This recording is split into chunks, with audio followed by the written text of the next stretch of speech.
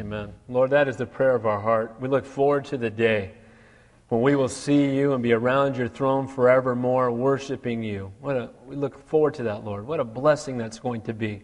Lord, I just pray until then that we would draw closer to you every day. Be men and women who just fall deeper and deeper in love with you. You're such a great and an awesome God. We love you so very much. We ask for our time in the Word tonight, that you would be our teacher. It would be your words, Lord, that your Holy Spirit would minister to every heart that's here. In Jesus' name we pray. And all God's people said, Amen. God bless you guys. Welcome to Calvary Santa Cruz. If you're here and you don't have a Bible, please raise your hand and we'll be happy to loan you one. Just raise your hand. If you don't have a Bible, that means you need one, because we are going to have a Bible study tonight. All right? If you have your Bibles, turn to Numbers chapter 17. Numbers 17. When I first started studying, I thought I was going to teach 2 chapters, and it's a joke around the church office because that's never happened and probably never will. But it's only 13 verses tonight, but boy, there's a lot of good stuff in here. And as is always true with God's Word, it's always right on time. It's always right on time with what's going on in our lives. That's one of the things I hear from you guys a lot. I know in my own life when I'm studying throughout the week, how we'll come to church on Sunday and it's like, man, were you following me around this week? How did you know that I was going through that? And I don't know, but God does. I even have my husband said that you're talking. No, I wasn't talking about you. I promise. Just teaching the Bible and let God minister to your heart as He desires to. But it is interesting that as we look at number 17, and I'm going to take a little bit longer than I normally do just to kind of set this chapter up, because I really want to talk about the present day that we're living in and how it totally applies to the chapter tonight. I titled the message, Reestablishing Truth. What's happened with the children of Israel is they've gotten their eyes off of God completely, and they've started living their own way and with their own plans and their own heart and their own desire. What does that sound like? Sounds like the country we live in. Amen? And today we live in a time of what people call moral relativism, where men, women, and even children set their own individual standards of what is wrong based on how it feels to you. You know, if it feels good for you, go for it, man. I mean, there's no right or wrong, and I'm not going to infringe my beliefs on you. And, you know, if it feels good, then you should certainly do it. We've become what is known as an amoral society. A moral society is one that has morality and follows it. An immoral society is the one that has morals but chooses not to follow them. An amoral society is one that doesn't have morals. And the only people that catch static in an amoral society are the people that have some. And you know, it's interesting that the Bible says in the end times that things are going to go worse and worse and more evil all around us. And boy, I just feel sometimes I watch TV like we're living in Sodom and Gomorrah. One of the things you see in an amoral society is a questioning of all authority. You know, nobody tells me what to do. I'm in charge of my own life. I'll live however I want to live. The world says self-esteem. What does the Bible say? Deny self. The world says I'm in control. The Bible says God's in control. The world says I know what's best. The Bible says without Him we can do nothing. The world says trust in your abilities, trust in your wealth, trust in your possessions. The Bible tells us to be desperate for God. Are those just on the opposite polar extremes of everything in life? And we're living in a world right now that is just going for it, in an amoral world with no morality. If it feels good, do it. Just go for it. Pursuing pleasure, power, personal comfort, and the praise of men. Having a passion for, again, God instead is what God's called us to do. Everybody has a passion for something. What is our passion for? To bring glory and honor and praise to His name? Is it my will be done or thy will be done? It's got to be one or the other. It can't be both. Is it all about me or is it all about Him? And the reason I'm bringing all this up is because I want to clearly have us see that the picture that we see in the chapter tonight is so clearly a picture of what's going on in the world today. While the Bible teaches us that the end times are going to grow worse and worse, I also believe that there's nothing, as the Bible says, there's nothing new under the sun. And so while we look around at the world and we see it being, wow, we've just gotten so far away from God and they're denying the Lord all over the place. And at the same time, there's nothing new under the sun. It's been happening since the beginning of time.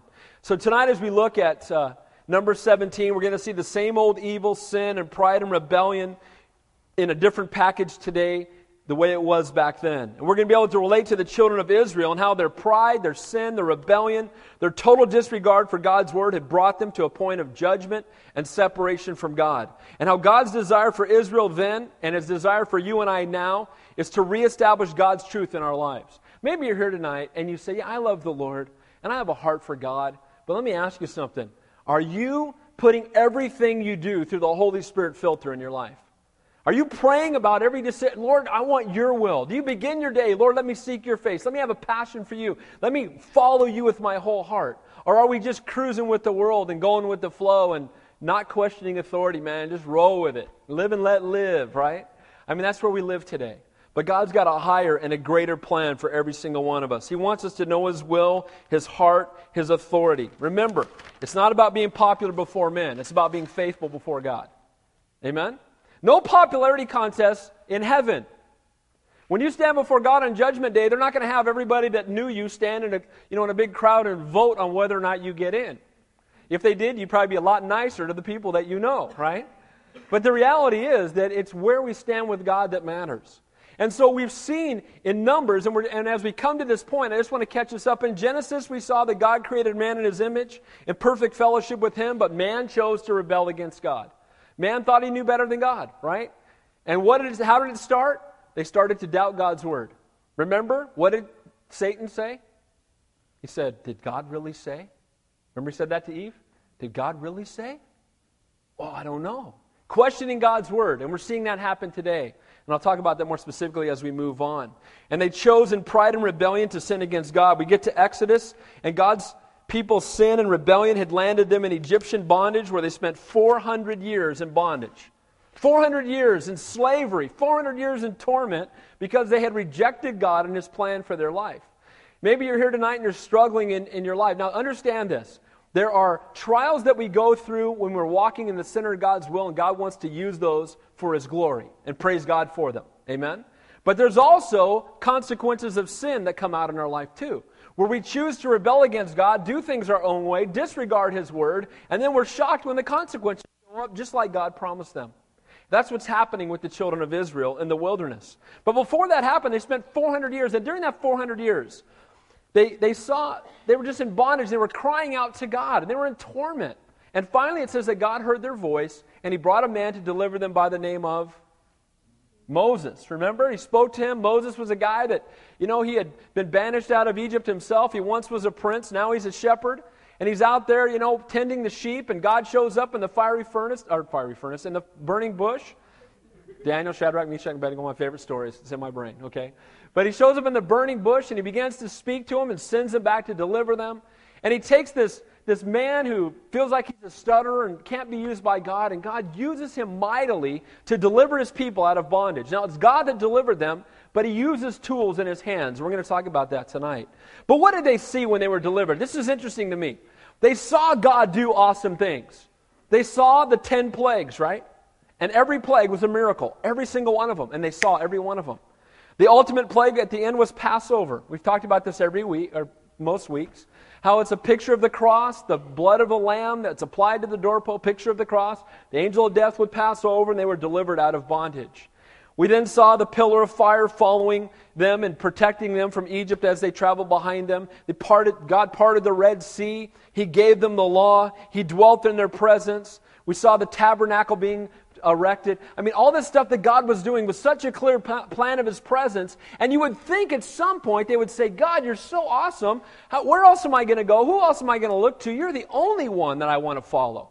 But sadly, we see that their memory is very, very short. We get to Leviticus, and God gives them clear instruction through all the sacrifices. Those of you who are here, what's one of the key words to Leviticus? Blood. It is the most bloody book in the Bible. It's got the word blood in it. I think it's 86 times. It's off the top of my head. But roughly 86 times in the book of Leviticus, you see the word blood. And the reason that it was such a bloody book is they needed to understand that sin, the forgiveness of sin, came at a very great price. That without the shedding of blood, there can be no forgiveness for sin. And they needed to understand that. And when you walked into the tabernacle, there was blood everywhere. The burnt altar, there were sacrifices that were offered every day. And when you came by, there was blood everywhere. And it was a constant reminder that my sin is forgiven, but at a heavy price, as those sacrifices pointing to the coming Messiah, pointing to Jesus Christ. So we get to Numbers, and now they've been a year at Mount Sinai, actually 13 months, and now God gives them instructions to start moving towards that land of promise. And you would think they would be excited. You would think after being there for a year, but sadly, while they were there, remember what happened. While they were there, Moses went up on the mountain to get the law. the Ten Commandments. And while Moses was gone, what did they do? They made a what? A golden calf. And they started having a party, and they were having a drunken rager, and he comes down and sees them, and he just, Moses, righteous anger. But you'll remember that at one point, Moses says, all of you who are on God's side, come to me. And there was one tribe, all of which came to him. Who was it? The Levites. And that's why the Levites became the priestly tribe, because they chose to follow God when nobody else would. You know what? God's called us to be like that today. To follow God even if nobody else will. Even if we're living in one of the most godless times, it doesn't matter what people are voting on or voting about, God is still in control. Amen? Now, we need to let our voice be heard, but we need to not lose hope, because God is faithful, and He's just as in control as He was yesterday. So He begins to move the children. If you'll remember from Numbers, He organized them. Numbers is a book of organization. Anybody have ever been to my house? My wife is the cleanest person on the planet, and I mean that, okay?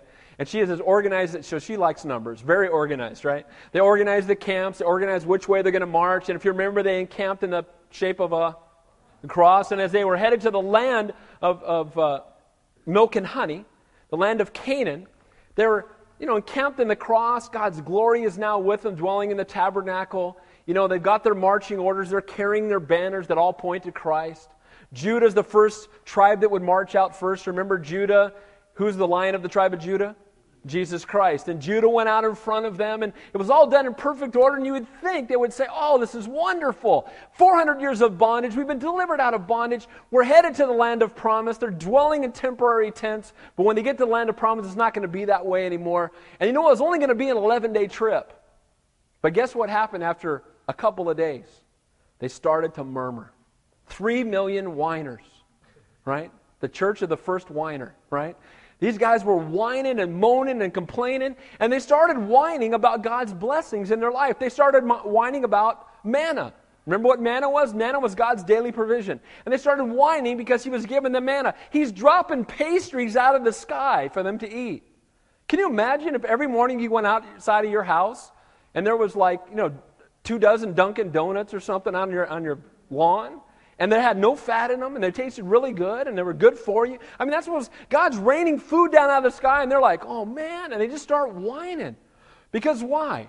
They'd gotten their eyes off of God and started thinking about their flesh.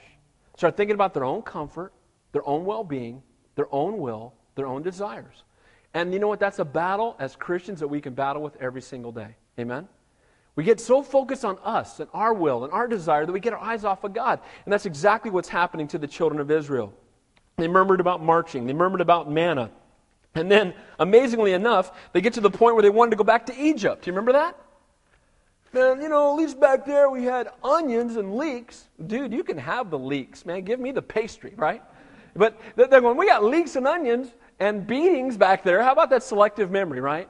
I remember back there, it was so wonderful. Dude, you were getting beaten back there, and you were crying out for 400 years, and you're with a bunch of idol worshipers who are making you make bricks without straw in the heat of the day and giving you a note. What's wrong with you? Now you're with the Lord. His presence is with you. You're headed to the land of promise. Can I tell you, this is just Pastor Dave, my personal... The thing that fries me is when I hear Christians tell me how before they were saved, there were some things in their life that were better.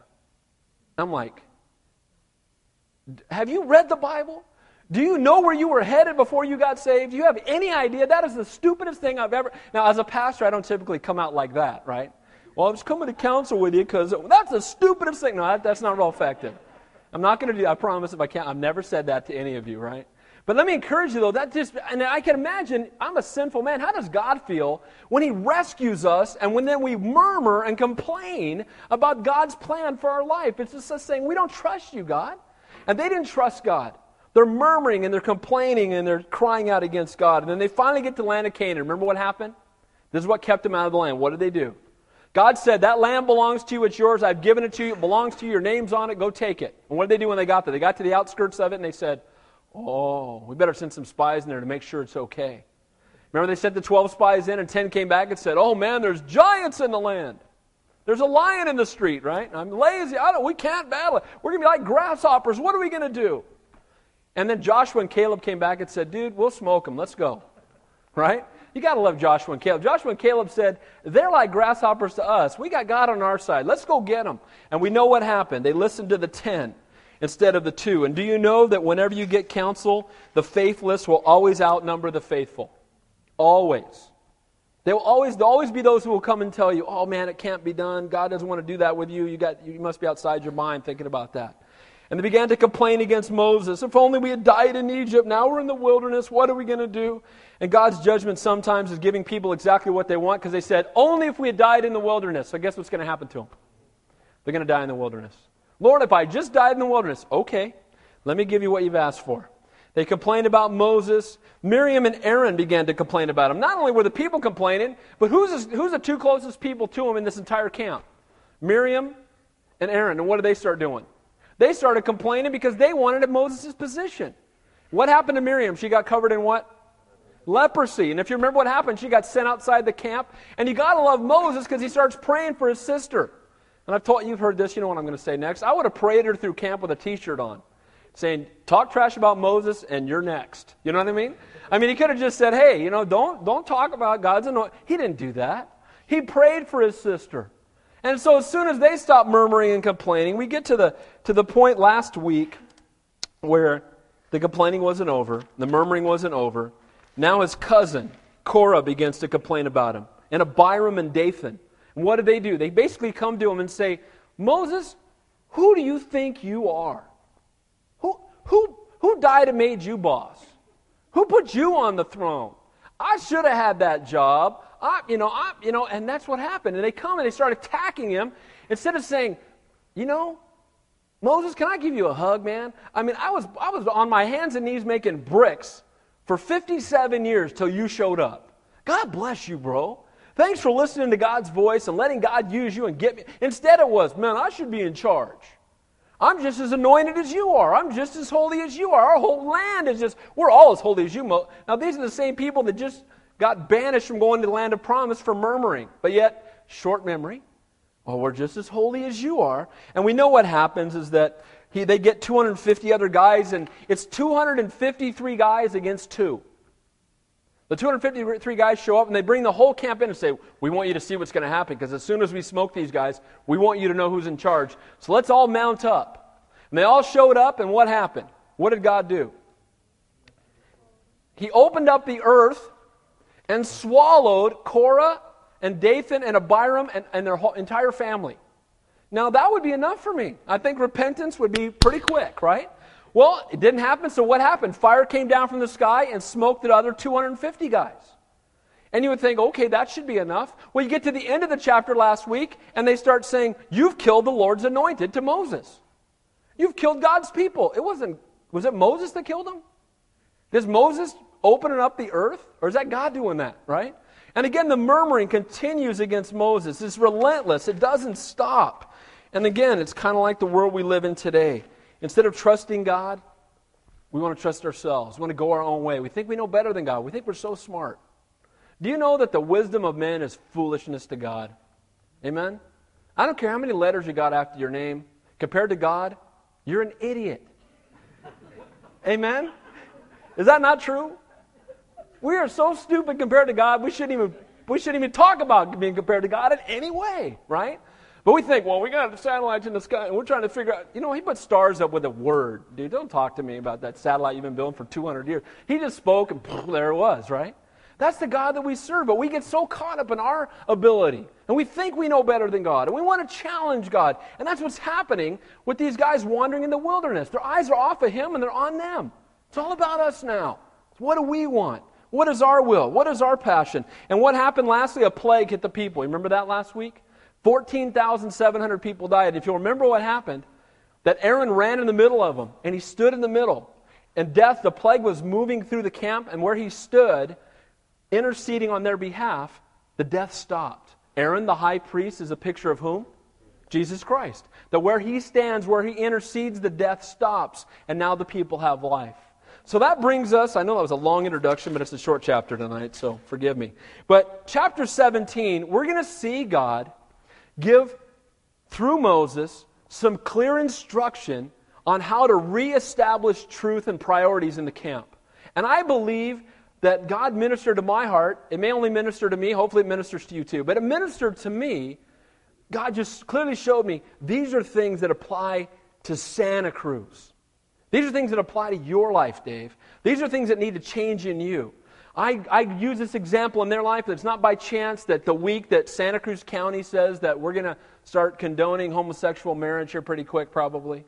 And all these kinds of things going on in the world we live in, and we're getting so far away from God and His truth that we're in chapter 17. It's an encouragement to us to keep our eyes on Jesus. Amen? To remember and focus on the truth. How do you and I keep from falling into the same rebellion as these guys? What is going to keep us from becoming like the children of Israel? They had God in their presence. They could look over the tabernacle and see His glory, and they rebelled. They saw Him part the Red Sea. They rebelled. They saw Him dropping food out of the sky. Rebelled. Ground opening up. Rebelled anyway. It's amazing, but yet we do the same thing. And what can keep us from rebelling? I believe that we gain some insight, again, by looking in the text tonight and seeing how God reestablished truth in their eyes. The children of Israel had taken their eyes off God, off His Word, off His promises. He'd given them so many clear examples. Remember little things. He put tassels on their garments. You remember that? So whenever they got dressed, they saw tassels. In those tassels was a blue thread. It was a reminder to them to remember God's law. They were not to forget the law. You know what? Sometimes we get so busy that we forget the Word. Amen? We're so busy doing everything else that our Bible's been sitting on our desk for 4 or 5 days, 6 days, whatever it's been. Too long, and we haven't read it. And it should be a reminder to us as well. Remember what happened last week when He smoked the 250 men of renown? What did He do? They took the brass censers and they pounded them out and they put them over the altar as a reminder to everybody that if you come with brass, if you come on your own, right? Brass is a picture of judgment, gold a picture of deity. Only Christ can pay the price. If you come on your own, the results aren't going to be good. And then lastly, again, we also saw that the judgment that God brings, He brings because we walk away from Him.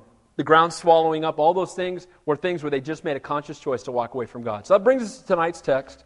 And here's what we're talking about, reestablishing truth. And in these short 13 verses, the first half, we're going to see the attributes of the one God has called. And then the second half, we're going to see the fruit of those who have been called by God. So the first half, we're going to see attributes of God's calling upon your life. And the second half, we'll see the fruit of that calling being made manifest in our lives. Again, we want to see clearly God's eyes. We want us to get our eyes back on Him. So let's begin in verse 1 of number 17. And it says there, "And the Lord spoke to Moses, saying," so after the plague had ceased, after the dying had stopped, this is right afterward, 14,700 dead corpses. The ground is opened up. People have been swallowed, right? The people have doubted and questioned God's calling on Moses and Aaron's life. All they've done is respond by interceding and interceding and interceding and loving them anyway. And now, God's going to speak to them again to get their eyes back where they need to be. Look at verses 2 and 3. "Speak to the children of Israel, and get from them a rod from each of their father's house, all their leaders according to their father's houses, 12 rods. Write each man's name on his rod. You shall write Aaron's name on the rod of Levi, for there shall be one rod for the head of each father's house." So attributes of someone who was called. God called them to get a rod and represent the leaders of each of the 12 tribes. And the word for rod there in the original language could also mean tribe. And it is a rod, it's an actual rod, it's a staff, okay? And they would take it and they put the name of the leader, Reuben, whatever the name was of the head of that tribe. And on the tribe of Levi, they put Aaron's name. And they brought these rods in, again, so that God can open up their eyes and show them the truth as to who He had really called. Again, shouldn't have been necessary. They should have already known. Didn't God already tell them? What happened? Remember again, when He opened up, when He came down and He called the tribes to Him, who came? The Levites. And what did He say? "This is my chosen tribe." He shouldn't have to tell them again. How many times does God have to tell us something before it's true? It's true. He didn't have to tell us, and it's true anyway, because He's God, right? But if He tells us once, that should be enough. And He'd already told them, but they'd gotten their eyes off of it. But we see God's grace here, that He's going to reiterate to them one more time the truth of who He is and who it is that He has called. Now, I want to say one last thing. When the Levites, remember this story? When the Levites came, what else did He have them do? After they came to Moses, and He said, these are my chosen people, what did He have them do next? Who remembers? He told them to take what? A sword, and they went out and killed 3,000 people who continued to rebel. Do you remember that? Now, that was at the giving of the law. Remember, He had just come down from the mountain, and He had the law in His hands. At the giving of the law, how many people died? 3,000. In Acts chapter 2, when the Holy Spirit came upon the church, how many souls were added to the church that day? 3,000. You think that's by chance in the Bible? The law comes, 3,000 die. The Spirit comes, 3,000 get saved. God's Word rocks, right? I mean, it's just perfect how everything is so complete in His Word. So the first attribute of one who is called by God, and this is going to sound like a no-brainer to you, but I'm going to tell you why it's in here. They must be one of the what? 12 what? Tribes of Israel, which means before someone can be called to be used by God, they must be a child of God. Well, duh, Pastor Dave. Of course they've got to be saved. Well, guess what? We've got churches all over this country right now interviewing and hiring and putting people in to becoming pastors in their church who do not know Jesus Christ. Do you know that's true? Amen? Why?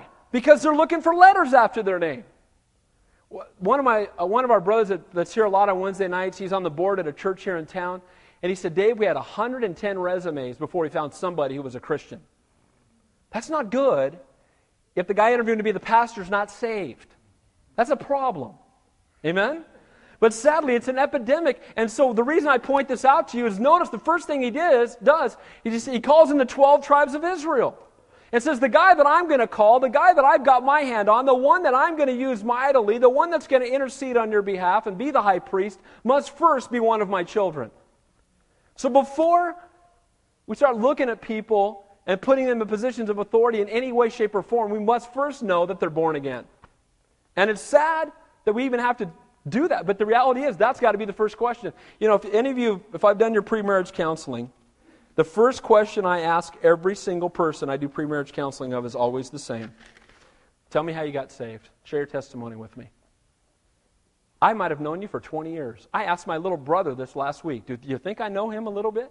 Right? I've noticed since he was born. And I asked him, share your testimony with me that how you know you're going to heaven and you're born again. Why? Because the Bible says, do not be unequally yoked together with unbelievers. And if I'm going to do your wedding, before I do anything, I want to make sure both of you know Jesus Christ, that both of you have been born again, no matter how long I've known you. And we see here that the first thing he does in this high calling to intercede on behalf of the people, to be in that position of authority, used mightily by God, the first thing that has to happen is that person must be born again. That person must know God.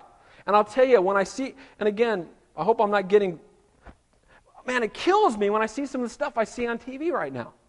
People cheering for the latest, the newest homosexual bishop. Oh, yeah, we need to love everybody. And it's like, if you don't believe that this is okay, then you are a bigot.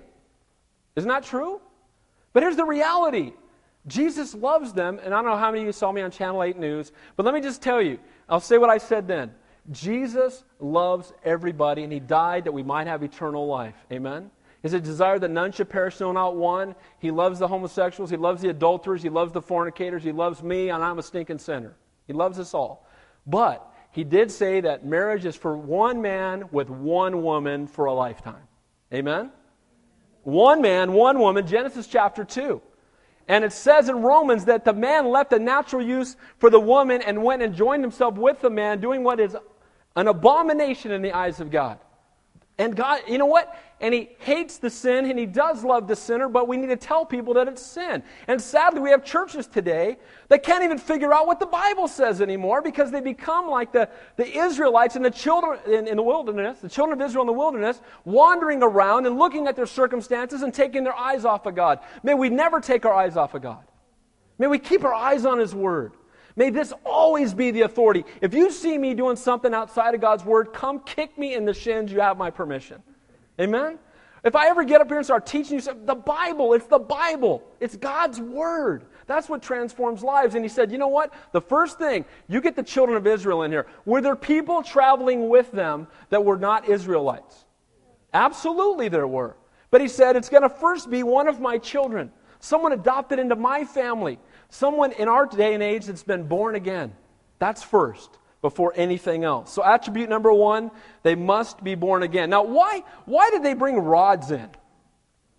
You know, why a big stick? Everybody go grab a big stick. Why? Let me tell you why. In those days, a rod signified authority. Now, a rod on the ground, what was it? A stick. Okay? A rod on the ground was a stick. That's what it was. But you take that same rod and you put it in Moses' hand, and what does it become? It becomes something that God uses, a tool that God uses. You take that stick and you put it in a shepherd's hand, and he is defending the sheep with it. He's pulling sheep out of a ditch with it. Right? He's fighting off bears and lions with it. He's tapping the sheep into the right direction. So that tool in the hand of the master is a mighty and powerful thing. That tool on the ground is worth nothing. It's interesting that he tells them to bring these sticks in, these rods. Again, Moses' signs and wonders. What did he do with the rod? He threw it down and it became a what? A snake. He put it in the water and it became blood. God used it to call the frogs and to part the Red Sea, and he smote the rock the first time when he was supposed to, and what happened? Water came out. Now, you and I, apart from God, you know what we are? Dead sticks. Without him, we can do what? Nothing. And nothing in the original language means nothing. Okay? Without him, we can do nothing. And because we can do nothing without him, we must be desperate for him. In God's hands, we can be mighty tools for ministry. Now, what about the wood of the cross? How much do you think the wood of the cross was worth? Not much. Dead sticks. You take those sticks and you hammer them together and you put our Savior on them, and what are they worth? Everything. Our salvation, eternity, our forgiveness, our redemption, when on the third day he rose from the dead and he triumphed over sin and death. Amen? And that's what we see here. When they bring these rods in, they're of no value unless they're in the hands of the master. And you and I are of no value to the kingdom of God unless we're living our lives in the hands of the master. When we're in his hands, he can do great and awesome things with us. When we're trying to do it on our own, it's of no value. So attribute number 1 is you must be born again. Attribute number 2, I want you to see this in verses 4 and 5, that we're called by God, not by men. They were called by God, not voted on by men. Oh, Pastor Dave, getting in my kitchen from my days in... I grew up in denominational churches. Can I tell you, praise God that we're at a church we don't vote on everything. What color should we paint the nursery? Let's get a committee. Right? Everybody vote, right? That is so not biblical. It's just not in the Bible. When they voted, it never turned out good, ever. Right? Aren't you glad we don't vote? We just say, God, you tell us, and we'll do it. Amen? Because we vote, we're going to mess it up. What would have happened to Moses and Aaron when the 253 guys showed up if they had a vote on who should be high priest? Who would have won that vote? Who wants Moses? Who wants Aaron? Aaron and Moses going, I'll vote for you, you vote for me, okay. Right? 253 guys. You guys are out of there, right? But God had a vote, and fire came down from the sky, right? So we want to trust God. Now look at 4 and 5. Look what it says here. Then you shall place them in the tabernacle of meeting before the testimony where I meet with you. And it shall be that the rod of the man whom I choose will blossom. Thus I will rid myself of the complaints of the children of Israel, which they make against you. Now I love this. The first thing that he does is he tells them to bring the rods in before the ark, before the testimony, which is the Ark of the Covenant. Now what was in the Ark of the Covenant? What did it later house? 10 Commandments, jar of manna, and soon to be Aaron's rod. Okay? All of them a picture of Jesus. He is the fulfillment of the law, right? The law points to our sin and our need for a Savior. The manna, who's the bread of life? Jesus Christ. And the rod of the high priest, who's the great high priest? Jesus Christ. Now, the Ark of the Covenant, only the high priest could go in, only on the Day of Atonement. And what did they do? They sprinkled blood on the mercy seat. Because the mercy seat covered the law. Right? Without mercy, the law we'd be in trouble. But because of God's grace, we're forgiven. And they took the rods and they set them into God's presence, and they let God decide which one should be the high priest. Isn't that a pretty good move? What do you think? God, you know what? I got an idea. Let's let you decide. We tried the voting thing and fire came down from the sky. That didn't work out too good. We had a bunch of guys rising up that thought they knew who should be in charge, and the ground opened up and swallowed them. When Moses went away last time, we had a party and we made a golden calf. Didn't work out too good. Maybe it's time that we listen to the Lord and let Him decide. Boy, I'll tell you, didn't it take the pressure off? Do you think God cares where you work? What do you think? Absolutely. Why don't we let Him decide? Amen? Lord, you show me where you want me to work. Lord, you show me the job you have for me. What about where we live? What about how we spend our time? Lord, you show me. How should I raise my kids? Where should I send my kids to school? What should I do with my... Lord, should I buy this car? Lord, should I do... Does God care about the details of our life? Yes. And instead we want to vote. And again, there is wisdom in the counsel of many, and seeking biblical counsel is a good thing, but never superseding what God has said in His Word, because that is always the final authority.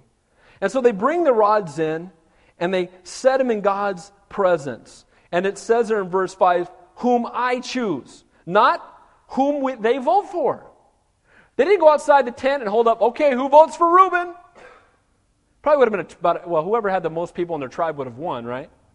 Reuben, all the Reubenites, right? Then, okay. Simeon, right? I mean, everybody just went around the horn, and whoever had the most people would have won every time. But that's not the way God does stuff. We don't vote, we seek God's face. Can you imagine? They'd be having like the high priest convention. You know what I mean? They'd be having like caucuses, right? They'd have like campaign managers, right? Now, I'm Aaron's campaign manager, and so what do we got to do to get your vote today, right? Can you imagine all the campaigning and the politics that would go on? Can you imagine how corrupt the high priest would be by the time he became the high priest? Because he'd have to pay off all these promises to people to get the position. Isn't that what would happen? Well, if I vote for you for high priest, if I cheat on my wife, you're going to look the other way, right? You can cut me some slack, right? You're going to kick me down an extra couple lambs every year so I can... Right? I mean, who knows what they would do? But the point I'm making is that when men vote, it becomes corrupt because men's heart are perverse and wicked above all things. But God is perfect. So instead of us voting, let's just say, God, what do you want us to do? Let's do that. Lord, we trust you. Lord, you'll show us. You're a faithful God. And so that's exactly what He does. They put all the rods in, and as they put them in there, again, He says also that I will rid myself of the complaints of the people. After this supernatural display, Aaron's priesthood, you know what? It's never going to be questioned again. This is the last time. Last time. Because God's going to make it very clear whom He chose. When God chooses, we need to trust Him. That's good enough for me. That works. Lord, we trust You. You're faithful and an awesome God. So attributes of one who's called by God. First of all, he must be born again. And he must be called by God, not by men. Now, you might say, well, wait a minute, Pastor Dave. So when you have pastors at your church, do you wait till like God shows up in your bedroom and tells you what to do? No. But I do believe that every pastor in this church was chosen by God, not by me. Because we prayed, we sought God's face, we asked for His will, and it was always unanimous. Every single pastor felt the same way. Yeah, it's the Lord. So we weren't voting. Nobody was campaigning. And as a matter of fact, every guy I've ever asked to be a pastor here has always felt unworthy. That's a sign that God's doing it, not man. Amen? And that's how God should work. We don't vote. We don't campaign, And I'm glad we don't have votes of confidence around here. That's good. If many of you know what that every year you vote on whether or not to keep the pastor. See, I'd be in there like the week before going, okay, how's your car? You need a little wax on that? Or, how's the lawn looking? That's what happens. Again, you become the high priest who's a hireling instead of somebody who God has called. Another thing too, I'm just being open with you guys. It's really good that God allowed me to be here when the church started. There was like 6 of us. Because nobody can come to me and say, Pastor Dave, before you got here, no one was here before I got here. That's very good. I like that. Right? Before you got here, we used to do this. Well, we didn't have a church before we got here. So praise God. Amen? So that's why you're going to be stuck with me, because I don't want to go somewhere else where they've been there for a while. Right? You guys are going to have to deal with me till the Lord comes back. So, you must be born again, called by God, not by men. Now look at verses 6 and 7. Number 3, a heart submitted to God. A heart submitted to God. Look at verses 6 and 7. So Moses spoke to the children of Israel, and each of their leaders gave him a rod apiece, for each leader according to their father's houses, 12 rods. The rod of Aaron was among their rods.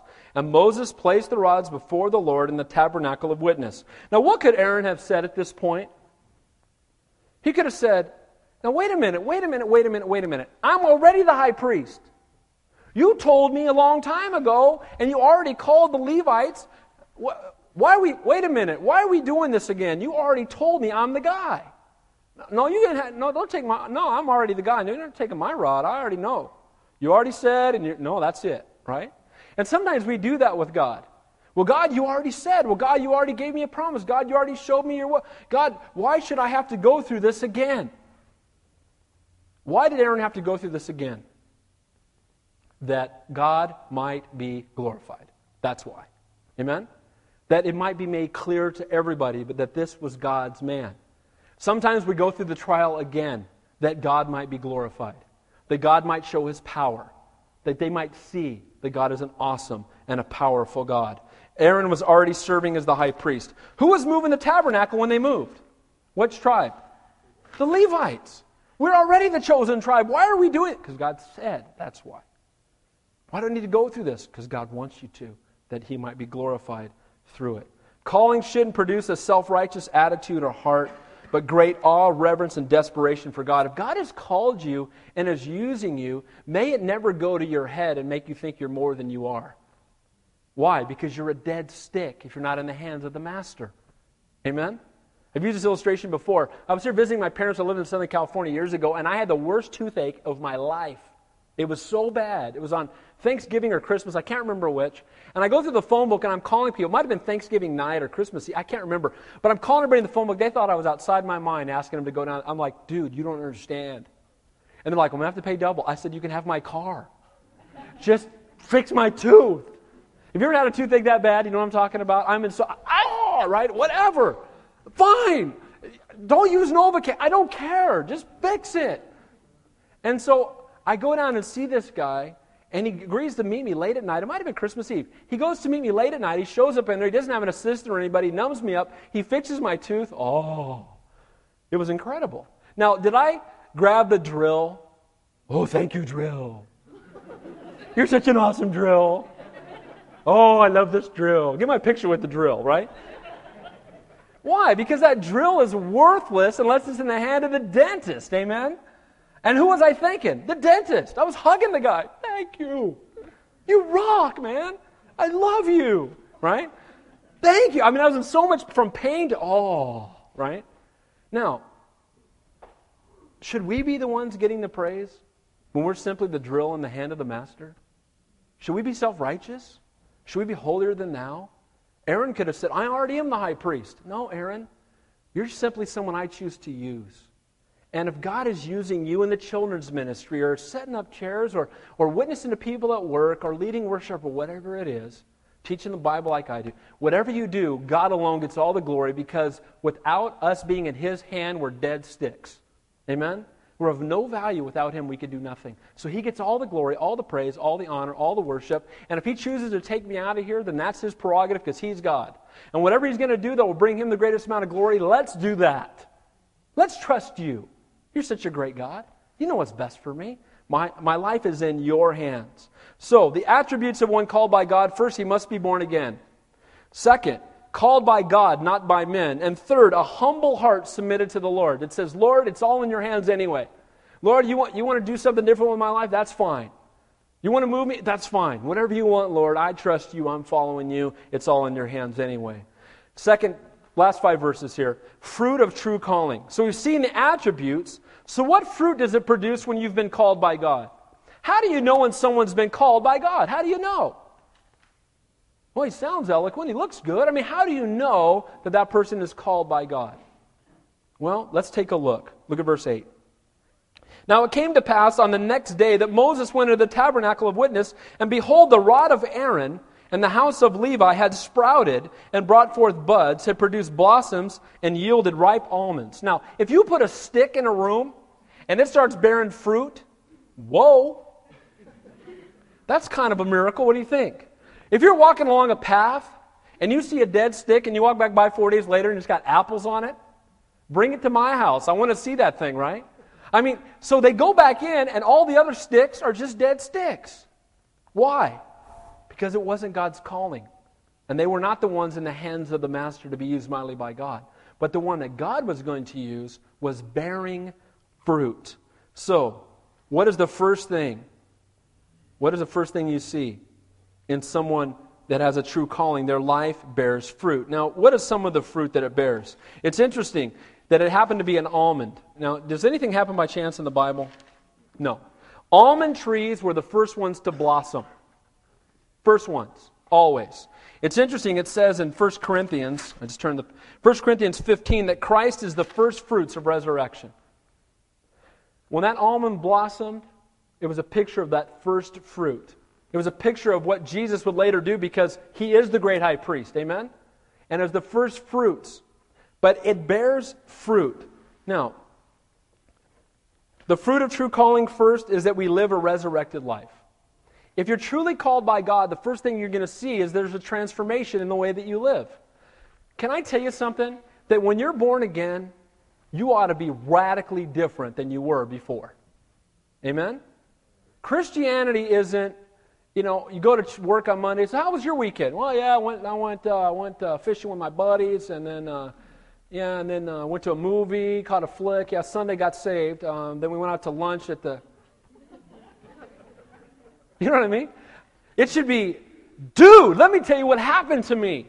Once I was lost and now I'm found. I used to be blind, but now I see. I've been born again. I'm heaven bound, as DC Talk would say. I'm going to heaven. I'm a new creation in Christ. Let me tell you about who I met this weekend. Let me tell you about my Savior. That's what should be happening in the life of someone who's been born again. Amen?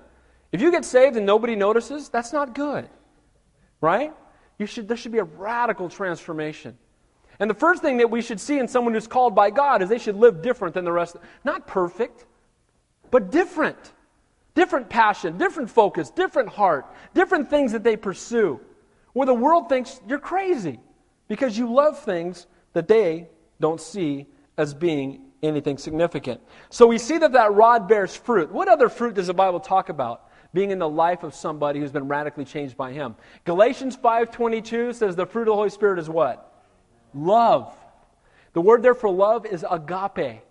So not only do your actions change, that rod that's bearing fruit, your actions change, your passions change, your heart changes, but you know what else? You start loving people in a way that blows people's minds. Agape means that you love something outside of yourself more than yourself. It's the love that a mother has for a child. How many moms do we have in here? Raise your hand. Okay? How much do you love your kids? Now, when they wake up at 3 in the morning, do you just say, yeah, right, I'm not getting up. Cry again at 7. Is that what happens? I got 4 kids. That's not what happens. That baby goes, oh, I think I heard the baby, right? And run down the hall. Oh, baby's okay. It covers up, right? I mean, sometimes they don't make any sound and people get up and go down the hall and check on them. I've done it. I'm a dad. Did you hear the, well, I'm going to go check, right? She's there, out. She had no idea. But that's what the word for agape is, the kind of love a mother has for its child. It's unconditional. It doesn't say, it's 2 a.m., I'm tired. It says, oh, you're hungry, I'll feed you right now. You need to be changed, I'll take care of it. I'll stop and change, I'll quit my job. I'll do everything I can to take care of you because I love you more than I love me. That's agape. Loving something outside of itself more than itself. And that's the sign of someone who's truly called by God. Not only does their life change, but they start to love people supernaturally. We have a 6-word credo of ministry at this church. It's preach the word and what? Love the people. You know what? We need to be supernaturally loving on folks. One of the greatest compliments I get is when people come up to me and say, Pastor Dave, we visited your church and man, we can't believe how much you guys love each other. It brings me to tears every time. Oh, thank you. Praise the Lord. Because that's not the work of a man, that's the fruit of the Holy Spirit. Amen? And we see here that thing is budding, that rod is budding. And when it's budding, what does that mean? It's bearing fruit. And when it's bearing fruit, it means it's got a radical transformation, and it means there's supernatural love that has replaced jealousy and envy. And not that you don't blow it, but there's supernatural love. Thirdly, along with that love, is you begin to impact the world around you. In Mark chapter 4, the parable of the sower, it says good ground brings forth fruit, some 30, some 60, some 100-fold. When God's calling is upon somebody's life, they will respond in obedience, and God will do miraculous things through them, and they will impact people around them. You know what? Calling is not filling a position. Calling is when God does something radical in your life, and you start to impact everybody around you. You can't help but tell people about the Lord. You can't help it. It's such a get to. Nobody has to put a title by your name. You just change radically. You start loving people. You start thinking about the people at work, and it starts breaking your heart. Man, they need the Lord. That's agape. You know what? I know they're going to think I'm a Jesus freak, but I'm going to tell them anyway, right? It's that radical transformation that comes in your life. You know what? The Great Commission. What are we called to do as a church? Go therefore into all the world and do what? Preach the gospel. Making disciples, baptizing them in the name of the Father, Son, and the Holy Spirit. Acts chapter 2 tells us we're to continue steadfastly in the Word of God and the apostles' doctrine and prayer. And right now, that's what we're called to do as a church. And this scares me. There are churches everywhere that you'll talk to the pastor, and I've talked to some of them. How long have you been there? I've been there 4 years. How's the church doing? Oh, not too good. When I got there was 40 people. Now there's 25 people. How many people got saved? Oh, nobody's got saved in the 4 years I've been here. But wait a minute. Nobody's got saved. Nobody's got saved. Nobody's got saved. The church is shrinking. There's bitterness and infighting. And the committee's got, a vote of confidence for me next week. You know what I mean? And that, you know what? That's not a church. You know what that is? It's the Elks Club. Put some horns on the wall and just forget it, right? I mean, that's what it becomes. If God's Word's not being preached, if the Holy Spirit's not moving and active, if people's lives aren't being transformed, if people aren't getting saved, something's wrong. Does the Holy Spirit that lives inside of us radically transform lives?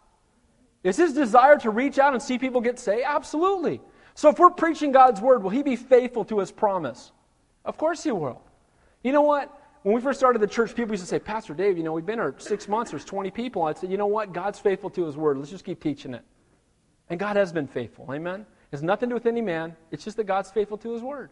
And He's going to keep doing it. And God's doing great and awesome things. And so we see here the fruit of true calling. 1, a resurrected life, supernatural love, and impacting the world around you. But I want you to see this last thing here.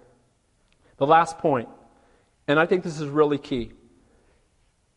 Point 4 is pointing to truth. The Bible says love without truth, or no, the Bible doesn't say this. Pastor Dave says this. Love without truth is hypocrisy. Truth without love is brutality. That's why we must speak the truth in love, right? So what if we have supernatural love for everybody, but we just put our arms around the Buddhists and everybody, oh, kumbaya, it's all good, big tent, right? As long as you believe in something, really hard, we just put our arms around each other and it doesn't matter. Is that scriptural? No. So it is important that we have supernatural love, but if we really love people, what will we point them to?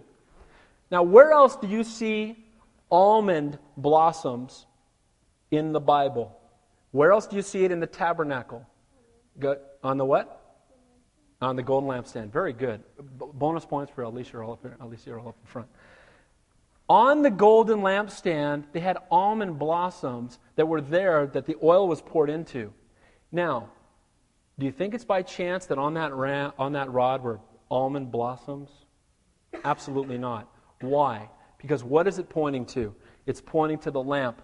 And what are the two things that the golden lampstand speaks of? The Bible, first of all, it's God's Word. Thy Word is what? A lamp unto my feet and a light unto my path. And so, not only should there be that supernatural love, but what kind of fruit should be coming out of there? We should be pointing people back to the Word of God. If you're loving people and you're not pointing them to the Word of God, you are not bearing the fruit that it talks about in this chapter. You need to be pointing people to God's Word. Not to just lovey-dovey, but pointing them to the Word. Now, what else does the light point to? Or who else does the light point to? To Jesus, because He is the light of the world. Amen? Every furnishing in the tabernacle pointed to Christ. The table of showbread, who's the bread of life? Jesus. The golden lampstand, who's the light of the world? Jesus. The altar of incense, who's the one that intercedes on our behalf daily? Jesus Christ. The bronze altar, who's the one that suffered and died on the cross so we might have eternal life? The laver, who's the one that cleanses us white as snow? It's Jesus, Jesus, Jesus, Jesus, Jesus as you go through the tabernacle. And it's important that as Christians, as called by God, you'll know someone's called because not only will they have supernatural love, not only will their life be transformed, but they're going to be pointing people to Jesus Christ. And they're going to be taking people to His Word. That's someone who's been called by God. Amen? They can have love, they don't point them to the Word, that's not calling. They can have love and they can point them to Buddha and everything else, that's not calling. They can point people to the Word, but be bitter and angry and have an attitude, and that's not calling either. All those things are key. Supernatural love, a transformation in my life, pointing people to Jesus Christ and pointing people to His Word. That's calling. Amen? And may we be found doing that. May we be found pointing people to the Lord. Almost done here. So look what it said. The key point, again, is to keep from becoming an amoral man or woman, from becoming misled by a false teacher, from missing out on the truth. You know, you may visit a church and they're filled with love, they're attracting a huge crowd, but they're ministering to felt needs and they're not teaching the Bible. The seeker-sensitive movement, isn't that what it's all about? Bring in as many people as we can, but don't tell them they're sinners because they might not come back. Does the Bible tell us we're sinners? Does the Bible tell us that we need to repent of our sin and be born again? Does the Bible tell us that for God so loved the world that He gave His only begotten Son, that whosoever believes in Him should not perish but have everlasting life? How much should we be teaching it every single time we get here? Open up your Bible. I will never put the verses up on a screen. You know why? Because I don't want you to stop bringing your Bible to church on Sunday. You bring your Bible. Because if you don't open it up here, you're not going to open it up at home. Amen? Read the book, don't wait for the movie, right? Crack this thing open. We need to spend time in God's Word. And so we see here very clearly that we need to not just have that love, because you can have fruitless hypocrisy. You can have a, quote, church that doesn't point people to the Savior, that no longer speaks of God's Word. May we never, ever fall into that trap. Last few verses, look at verse 9.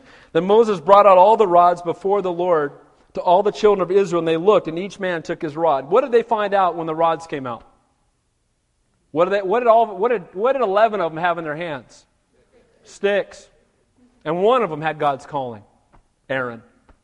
Aaron, you're the guy I've called. Aaron, you're the guy I'm going to use. Aaron, you're a picture of Christ because you're going to intercede on behalf of the people. The rest of you guys are in rebellion. I never called you. You can repent, you can walk with me, but I didn't call you to that position. Now, does God love them all? Yes, He does. But does He have a calling on some that He doesn't have on others? And especially in these guys' case, because they're walking in rebellion. They're rebellious against God. So the fruit of true calling is pointing people again to the truth, to the living, breathing Word of God, to elevating God's Word even above His name. Verses 10 and 11. And the Lord said to Moses, bring Aaron's rod back before the testimony, be kept as a sign against the rebels, that you may put their complaints away from me, lest they die. Thus did Moses, just as the Lord had commanded him, so he did. So Aaron's rod was brought in and put where? Before the testimony. Aaron's a picture of the high priest, is a picture of Christ, and it's brought into the place of sacrifice. And it's stuck in the very place where the sacrifice would take place. The ark is a picture of the cross. Again, where the firstborn spotless lamb was sprinkled to take away the sins of all mankind. Sprinkled on the mercy seat. The cherubim, the angelic host was there, right? It's a picture of our Savior where God's glory dwelt. Verse 12 and 13. So the children of Israel spoke to Moses, saying, surely we die. We perish. We all perish. Whoever even comes near the tabernacle of the Lord must die. Shall we all utterly die? You know what? They had come forward with rods of good works. Not calling. You come before God with your good works, and you've got a stick in your hand. You come before God with the best efforts you can make, or striving in the flesh. Do you know what else? Can I encourage you something? If you're called by God, you don't have to politic and you don't have to strive to make it happen. You don't have. Same thing I tell couples. They'll say, well, man, we want to get married right away. I'm like, hey, if this is a woman, if this is the man God has for you, you don't have to strive. You don't have to knock walls down. God's in control. Amen? He caused a deep sleep to fall over Adam and brought him his wife. He didn't give Adam a bow and arrow and say, go hunt her down. Right?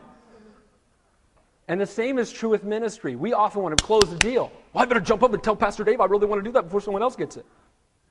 Don't worry. If you're the one that's called to do it, then God's going to make sure you're the one doing it. Amen? Trust Him. You don't have to strive. You don't have to politic. You just be faithful and do what God's called you to do. And He'll make sure that He uses you in a mighty and a powerful way. He'll do exceedingly abundantly above all that you ask or think. Sadly, the tabernacle became, to many of the people, they were concerned and it brought fear to their hearts. Instead of rejoicing and saying, God's with us in the tabernacle, His glory dwells there, instead of being rejoicing, what did they do? They got afraid. You know what I thought about? I thought about the cross. For those of us who are saved, we look at the cross and it blesses us because our Savior loves us. We see it as the greatest act of love in the history of all mankind. To those who don't know Christ, what do they see? A cursing and judgment. We see forgiveness. They looked at the tabernacle now and they said, but now we're under judgment and, now we're all going to die because we're not the ones and we can't approach anymore. And if we try to approach, then we're going to die. And there's some truth to that. Because if you tried to approach apart from the high priest, you would die. And if you try to approach God's presence apart from our great high priest, you too will die. Because the only way we can enter in is because of what Jesus Christ did for us on the cross. Amen? What can wash away my sin? Nothing but the blood of Jesus. So in review, attributes of calling. Number 1, you must be born again. Number 2, called by God, not by men. Number 3, a heart submitted to God, a humble heart. Fruit of the calling. Living a resurrected life, a new creation. Having supernatural agape love. Impacting the world around you, some 30, some 60, some 100-fold. And pointing people to the truth. Pointing them to God's Word. Pointing them to Jesus Christ. In a time of moral relativism and in an amoral society, may we have a supernatural love for the lost. A supernatural love for Santa Cruz. How many of you want to see revival in Santa Cruz? Raise your hand. Don't you want to see people get saved? Can't we just start praying for them? God, start with me. Revive me first. Get my passion for you first. Help me to love you. Help me to have a supernatural love for the lost. Help me to point people to you and not to me. May you be glorified. Let's pray. Heavenly Father, we thank you for your word, and we thank you just for the example of just, again, reestablishing truth in the hearts of the children of Israel. Lord, I pray you would reestablish truth in our hearts tonight. Father, may we realize that without you we can do nothing. Without the empowering work of your Holy Spirit, we're dead sticks on the ground. If we're not in your hands, we can have no impact on this world. But Lord, I pray we would come to you in humility, in desperation, and say, Lord, use us for your glory. Lord, we're here. Use us. Not because we're perfect, but Lord, because you're perfect. Not because we've attained anything or we have any great abilities, but Lord, you can take broken, marred vessels and you can use them for your glory. Father, I do lift up Santa Cruz County to you. Lord, I pray that in the midst of times like this, you give us opportunities to preach Jesus Christ, Him crucified and risen from the dead. Lord, give us supernatural love for even those who are in total rebellion against you, because, Lord, there before your grace is each one of us. Lord, I pray, Father God, that you would help us, Lord, to go out even tomorrow and just start loving people the way you love them. Lord, to have a burden for people the way you do, to see the world through your eyes and to point people to you, because you're the only answer for what this world so desperately needs. We thank you that you're in control. We thank you that nobody can vote you out of office. We thank you that you'll always be God. Help increase our faith, Lord. In Jesus' name we pray. And all God's people said, Amen. Let's stand and close the worship song.